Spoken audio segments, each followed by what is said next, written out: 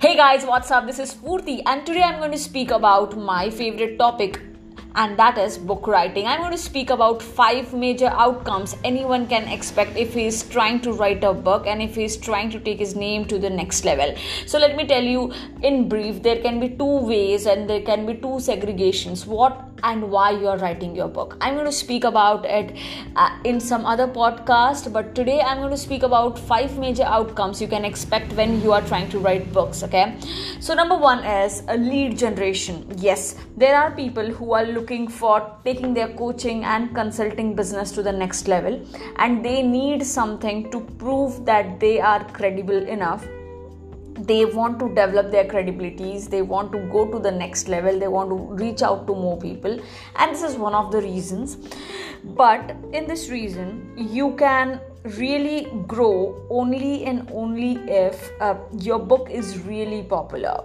So out of 100 books sold, I can assume that you get 1 or 2 leads upfront where people gonna come and invite you for your book for their next conference, because the market is totally competitive and there are so many authors coming in, and to invite a person in specific conferences, people have like n number of options available. So in this option, if you are a very big author, they will come and invite you and give you money. But if you are a mediocre level author, they will just need your presence, and in exchange they will say that come and put your books, and you can sell your books and you can promote your books. So this is the kind of bargain it happens. Okay, so the first option is lead generation, and if you are trying to write your book, you can look up for lead generations and you can see how it can take you to the next level. The second thing, which was my primary objective to write a book, was networking. I wanted to network with the biggest of the people in the world.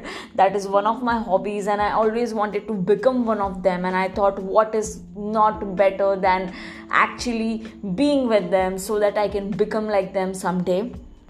And that's one of the reasons I chose my first book as MS Dhoni book, India's biggest cricket star, and I took all the pain to go and meet him. The reason being very simple: I was not willing to just watch him on TV and just write a book on him and search about him on internet and just go ahead and write about him.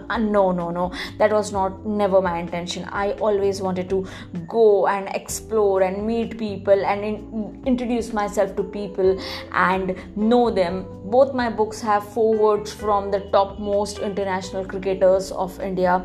My second book, The Monkey Theory, Mr. Deep Das Gupta, who is the ex-cricketer from Bengal, he represented India, and at the same time he is a well-known commentator now.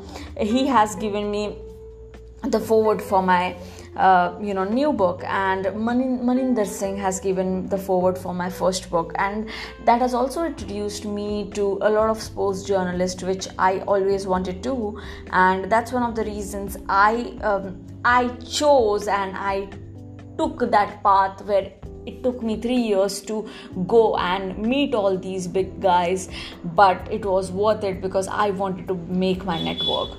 The next thing people look up to for developing, for writing book is career.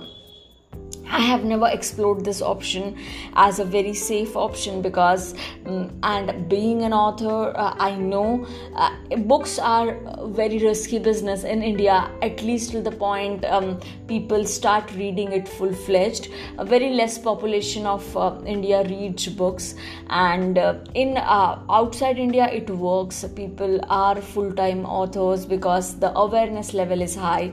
But if you are someone who is trying to develop it as your full-time career, don't leave your job unless you have your royalty checks more or maybe 4 times more than the salaries you are getting. This is what Amish Tripathi said in his interview, that he left his job when his royalty checks were actually crossing the number of the salary he was getting. Okay, the next option is fame. Yes, most of the people write books because they want to be famous and they want to sign copies and they want to be known and they want to just be that. So this option is really cool and it is a nice option to have, and you can definitely write books to get this. But the only thing you will have to learn is not just to write but market also, because I'm going to speak in this about marketing in some other podcast. But yes, marketing does wonders for people, and writing plus marketing, oh my god, it is a wonderful combination. So don't just learn to write, learn to market also. And you can also be a part of my author's brand accelerator, because this can help you literally to change the way you think about marketing your books and how do you go about it. All right, and the fifth and the biggest points which people look after is credibility. Yes, so if you are someone who is trying to build credibility, do not write something that is copy paste. Do not write and do not give some similar titles like Anthony Robbins book's title, like Unleash the Power Within. I see a lot of clone titles around. Don't do that. If you are trying to build your own credibility, be authentic and write content which is like super fresh and new.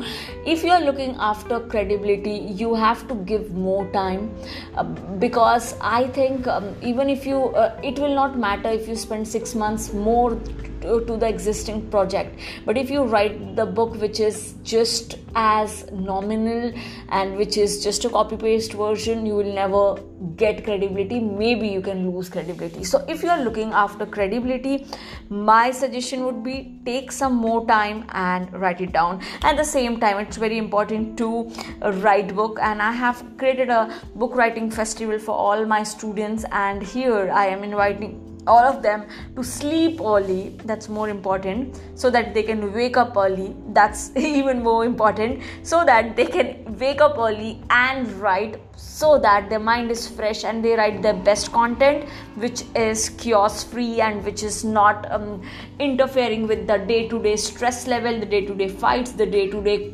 colleague clash war, the day-to-day war of getting promotion, and the day-to-day war of fighting at home, or maybe firefighting with your kids, or maybe anything you can understand, I believe. So what I did is I have started inviting people from 5:30 to 6:30 early in the morning, and this is every alternate day, so that people should start writing. So wish you a lovely time and see you in my next webinar. Thank you so much, guys, and hope you're doing amazing. Bye.